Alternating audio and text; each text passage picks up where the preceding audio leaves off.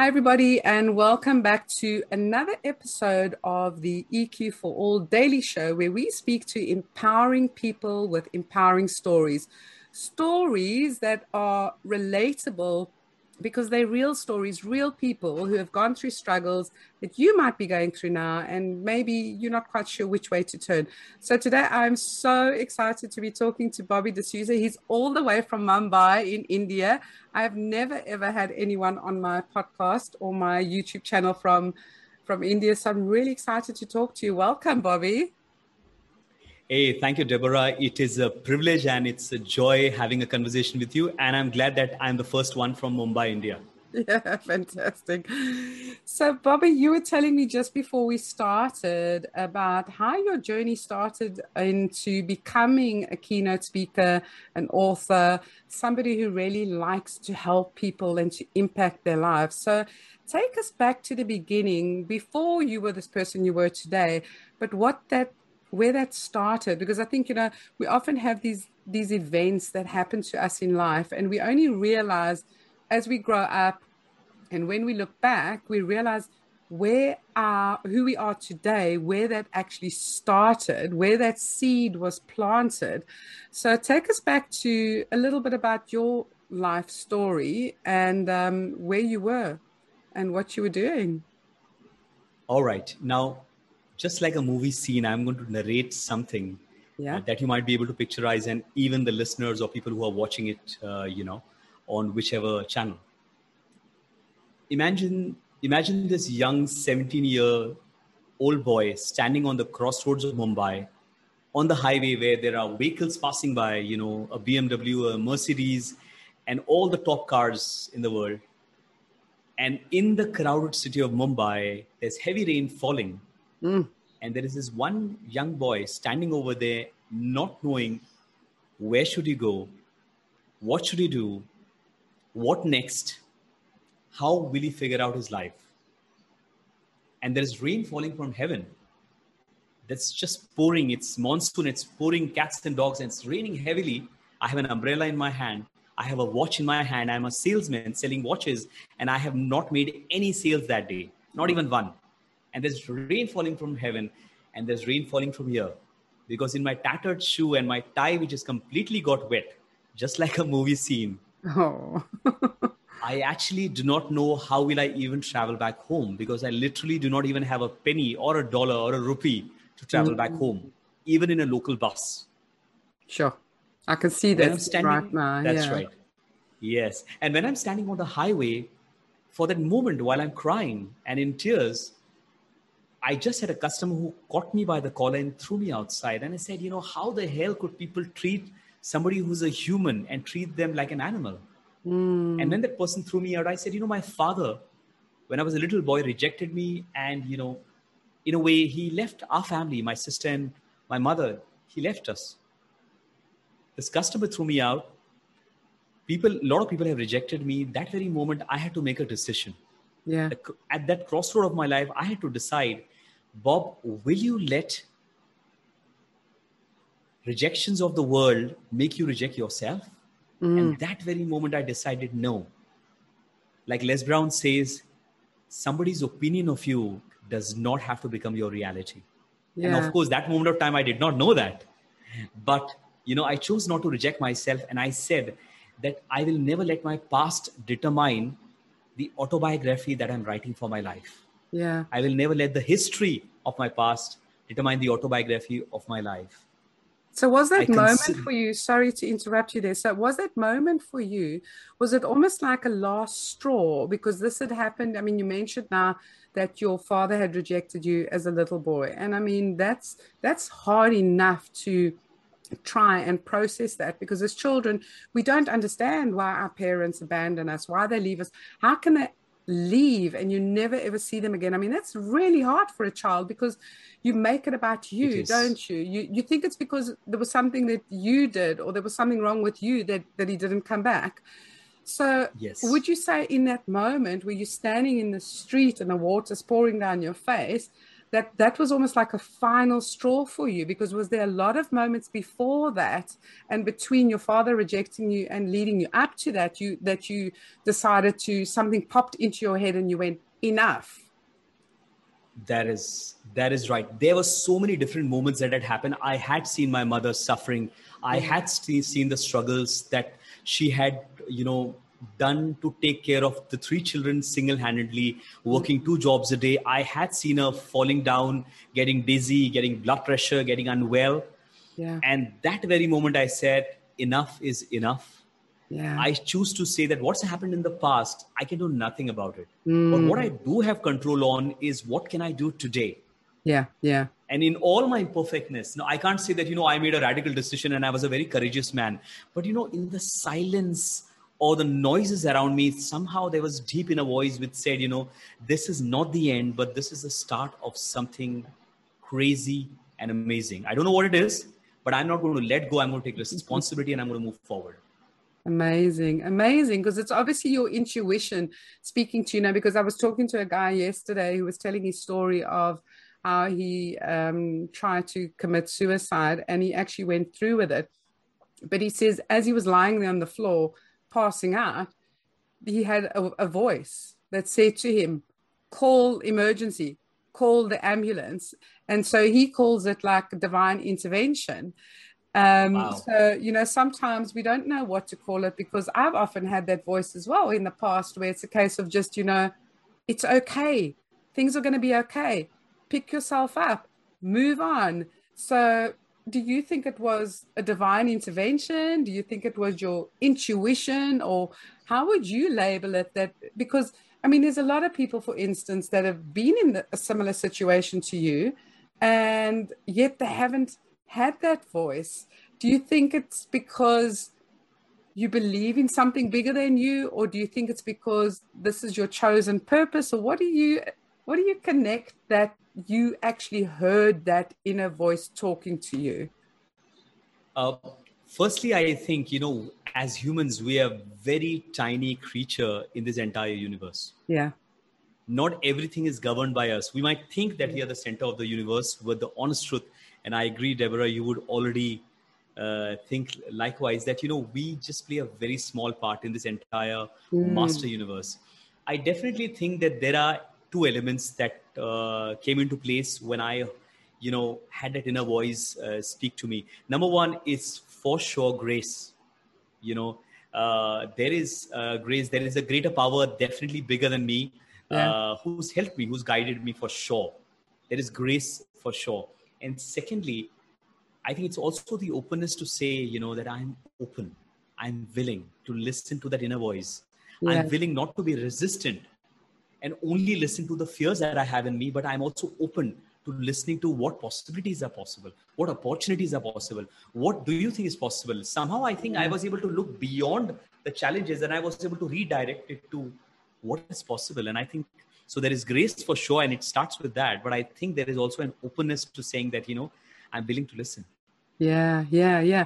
So tell me, so what did that young man do next? Standing in the pouring rain, he doesn't have a single coin to get home. What did you do? So obviously you must have reached onto this thought, because I know that, looking back at my own life, sometimes when it's been in those darkest moments and you suddenly get that voice, or where you realize, wait, there's hope. I'm going to grab onto this. I can change my life. It suddenly just energizes you, and your energy changes, your feelings change, because suddenly you've got hope and you're like, yes, I'm going to do something about this. Then you feel better, and it kind of pushes you into action, and it inspires you. So what happened for you next after you made that choice? In reality, what did you do? How did you get home? What was the next step that you took? Interesting. What I did was, that very moment when I made a decision, that moment of time, I was not very conscious that I'm making a decision. I was this young 17 years old boy. Yeah. Okay. I still knew that I had to travel and walk for almost 2 hours, or more than that, actually. So I actually walked for 2 hours because I did not have any money. But the thing is, while I'm walking, I had 2 hours with myself, right? Yeah. And in that 2 hours, I think slowly I was able to ask a lot of questions to myself. Yeah. I did not feel something very emotionally positive, I did not feel that. But what happened is there was a stir of determination that slowly started showing up the next morning, and the Mm. next morning, and the next morning, and the next morning. And it's been there for the last 20 years. Yeah. Because, when you, in the moment of decision, Yeah. your life can be shaped, it can be changed. Tony Yeah. Robbins says that, right? In the moment of your decision, your destiny is Yeah. shaped. And I think when I made a decision, I did not know even what to do, but my why was very strong. I think, my Mm. why, that I do not want the pain that I faced and that my mother faced and my Yeah. sisters faced. I did not want that to continue. So I Yeah. said that, I'm going to take responsibility in the most imperfect way that I know, but I'm going to try. Yeah. My goal was that I don't want to see them in pain, Yeah. and I'm okay to bear the pain if I Yeah. have to. And Yeah. when I started taking the steps, slowly and steadily, I started seeing that little baby steps, mini and minor and slowly major steps that I took. Slowly, steadily, it started supporting the needs of the family. I could see Mm. the smiles showing up on my knees, on my nephews, on my mom's face. I could see the tears drying down. I could see Yeah. hope returning. And slowly, I started feeling, Bob, I think you're on the right path because people are smiling because of the little you're doing, at least your family to start with. Yeah. Yeah. I love that. I love that so much because I think a lot of people think that, we just become overnight successes. And I think it's, when you meet somebody or you watch Britain's Got Talent or America's Got Talent or any one of these shows, Yes. people think like, oh my gosh, they've had overnight success. No, you haven't seen the 150,000 hours that they've spent in their bedroom practicing their songs and their singing and their dancing. And it's the same thing, with people like us.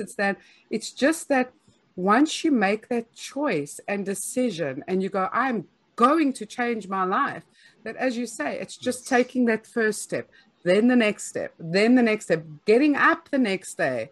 Just getting up the next day is amazing, and saying, and being open to, how am I going to do this? Just making those small little changes, and then one day suddenly you've arrived, because it's like, not that you've arrived, but you know what I mean, you've got to this new destiny and you're like, right, now I'm living my life the way I want to. I mean, you always keep working on yourself, don't you? I mean, we all keep growing and evolving. That's true. But I love how you said that, the determination in you was what spurred you on, because you were determined not to have that pain anymore and to do what it took to get out of that pain. Yes. And I think there's a lot of people that somehow think that, we've got to take a pill or we've got to do something miraculous, but it really is as simple as taking that one step at a time, isn't it? It is, Deborah, that is such words of wisdom, what you just shared. I really think, when we spoke about the divine intervention, and is it grace or is it what? I think it's also that, sometimes you are placed into a situation where Mm, there is extreme pain. yeah, And, sometimes I've also realized that, naturally as humans, we are very resistant to change. yeah, We could be very complacent. We yeah, wouldn't want to grow or evolve or, move forward. That yeah, doesn't come naturally. But when we are thrown into, in the storms, when we are thrown into the challenges, yeah. that's where you learn to start swimming, and that's where you want to survive and you want to move forward. But I think sometimes it's grace that puts us in that pain. And as it is said that, you can either go through pain or you can grow through pain. That's And it. I'm glad that people like us, like you, like me, and so many amazing people have learned to, in our own unique way, learn to grow through pain. And Yeah. I think it's very important to have a higher perspective during pain. During this time when everything is chaotic, people have lost businesses, people have lost family Mm, members. In Mumbai, every day I'm hearing of deaths, so many deaths. mm. And it is painful. It is painful to hear. Like yesterday, I heard from somebody that a father just died yesterday, Oh, you know, and that's somebody I mentored, and it is so painful. But I'm realizing over the years, some of the most painful times have been the biggest gift in our life. And these are not just cliche word that is, available in a great book. yeah. I think these are honest truth, right? Isn't it? Oh, Because it is, because you can take it to make it for good. And I think especially if you've had a lot of trauma, because looking back at my life now, like when you in the trauma, when you're in the pain, you don't always know why you're going through it. You don't always know what the way out is, but you're holding onto something. Holding, for me, it was always my children. You know, it was a case of, I want to be a better mom. I want them to have a better life. I don't want them to have the same sort of struggle. So when you're kind of grasping onto something. And I've always said to people, you've got to find that, make it your purpose, even if it's your child that becomes your purpose, even if you become the purpose for yourself to be the best possible person that you can be, because I think that's what makes pain and struggle easier to bear. What can I learn from it? How can I turn it around? What can I do with this? And I mean, as you say, there's just so many people that are going through pain and struggle at the moment.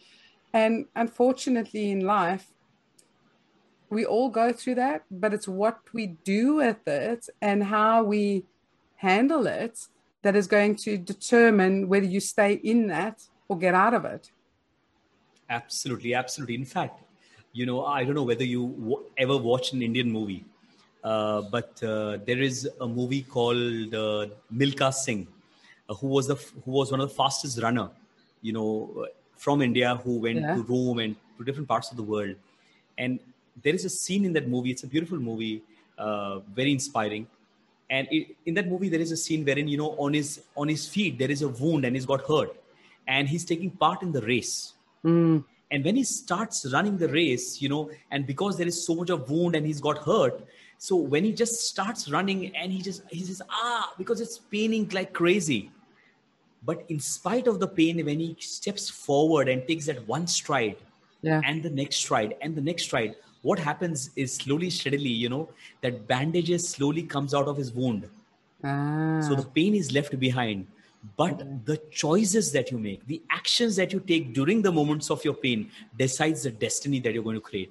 And I personally believe that, in moments of pain, you can either quickly go to Netflix and watch Money Heist or watch some, some web series till 5 a.m. in the morning and just completely ignore the pain. You can, take liquor, drink liquor, get high on drugs, or you could possibly, just scroll on Facebook or social media. Or you could say, what is the best I can do with whatever I have right now? Yeah. So what did you do? What did you do after you made those choices? Did you get another job? What did you do after you built up that determination and hope? Yes. So in fact, the whole story is in the book called Fallen to Rise. I'm just promoting it. Fallen to Rise. F-A-F, Fallen to Rise. Fantastic. That's right. That's my book. It's available on Amazon and I can share it. Excellent. So the whole story is narrated. It's a very novel style book. But what I did after that is I realized that I need to, being a salesman was not the best job that I wanted to do. And being a construction laborer that I was before that was not necessarily the job that I want to do. The next job I went into was into credit cards. I used to sell credit cards, and slowly, steadily, because I was consistently learning and evolving, I became a territory sales manager over there. Wow. And I got a bit of success and I said, oh my God, really? I'm getting success. I'm being recognized. When my manager called me and said, Bobby, I want to make you, a leader in the team. I said, leader? What the hell is a leader? Firstly, I didn't know what, when you're 19 years old, and somebody asks you are going to be a leader. I didn't know. I had a team of people, all who were 35, 37, 38, 25, 28, and I am this 19 years old boy.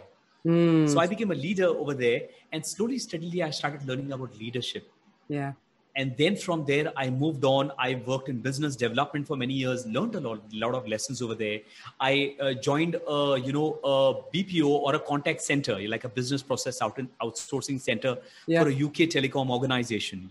That's where I started improving my communication, my accent, if I am, if you can even understand even like 10% of what I'm speaking right now, this is not how I used to speak 20 years back. So I consistently started improving my communication. But in the process of time, I also realized that even in school, every time I was given an opportunity to be a substitute teacher on Teachers' Day, people used to say, man, you're doing a good job. We enjoy what you're saying. Yeah. I said, okay, all right. Okay. In the organization also, suddenly I was given an opportunity to speak and people said, man, you speak well. And slowly, steadily, a lot of people started acknowledging it. And one day, while I was traveling with somebody, he said, Bob, you you can speak on a lot of topics, but when you speak on motivation, no, there's something about it. It comes so naturally to you. I said, really? And I started thinking about it. Yeah. And then I became a trainer for an organization. I became a process trainer. I became a technical trainer. Then I became a training manager. I became a senior training manager. But deep in my very heart, I realized that, when I was a little boy and I was standing on that crossroads of Mumbai, I had nobody to guide me. There could be so many youngsters and so many people who could be standing on their crossroads and they don't know where to go. Yeah, yeah. And I said, when I did not get a miracle of my father returning back, when I did not get a miracle, can I possibly be a miracle to someone else? Oh, that is so beautiful, honestly. And I can see why people love having you as a speaker, because you're very engaging.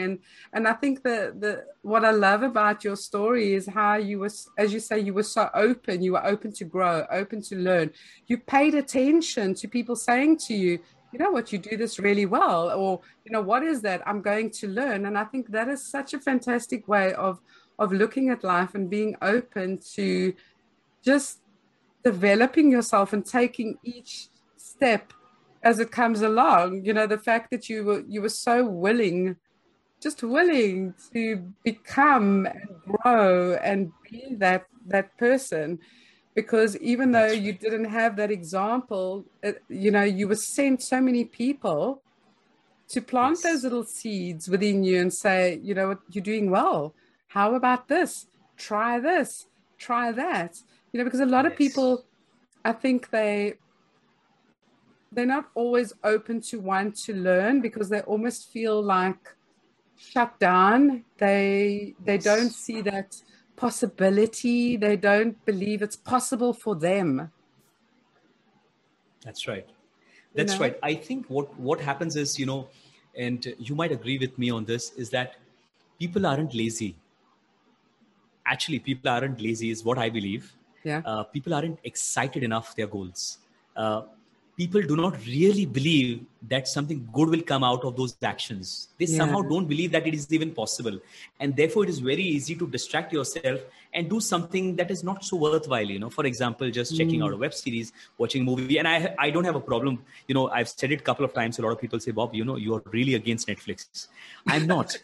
I love the content. But the thing is, if you're only entertaining yourself, the universe will be entertained with your poverty.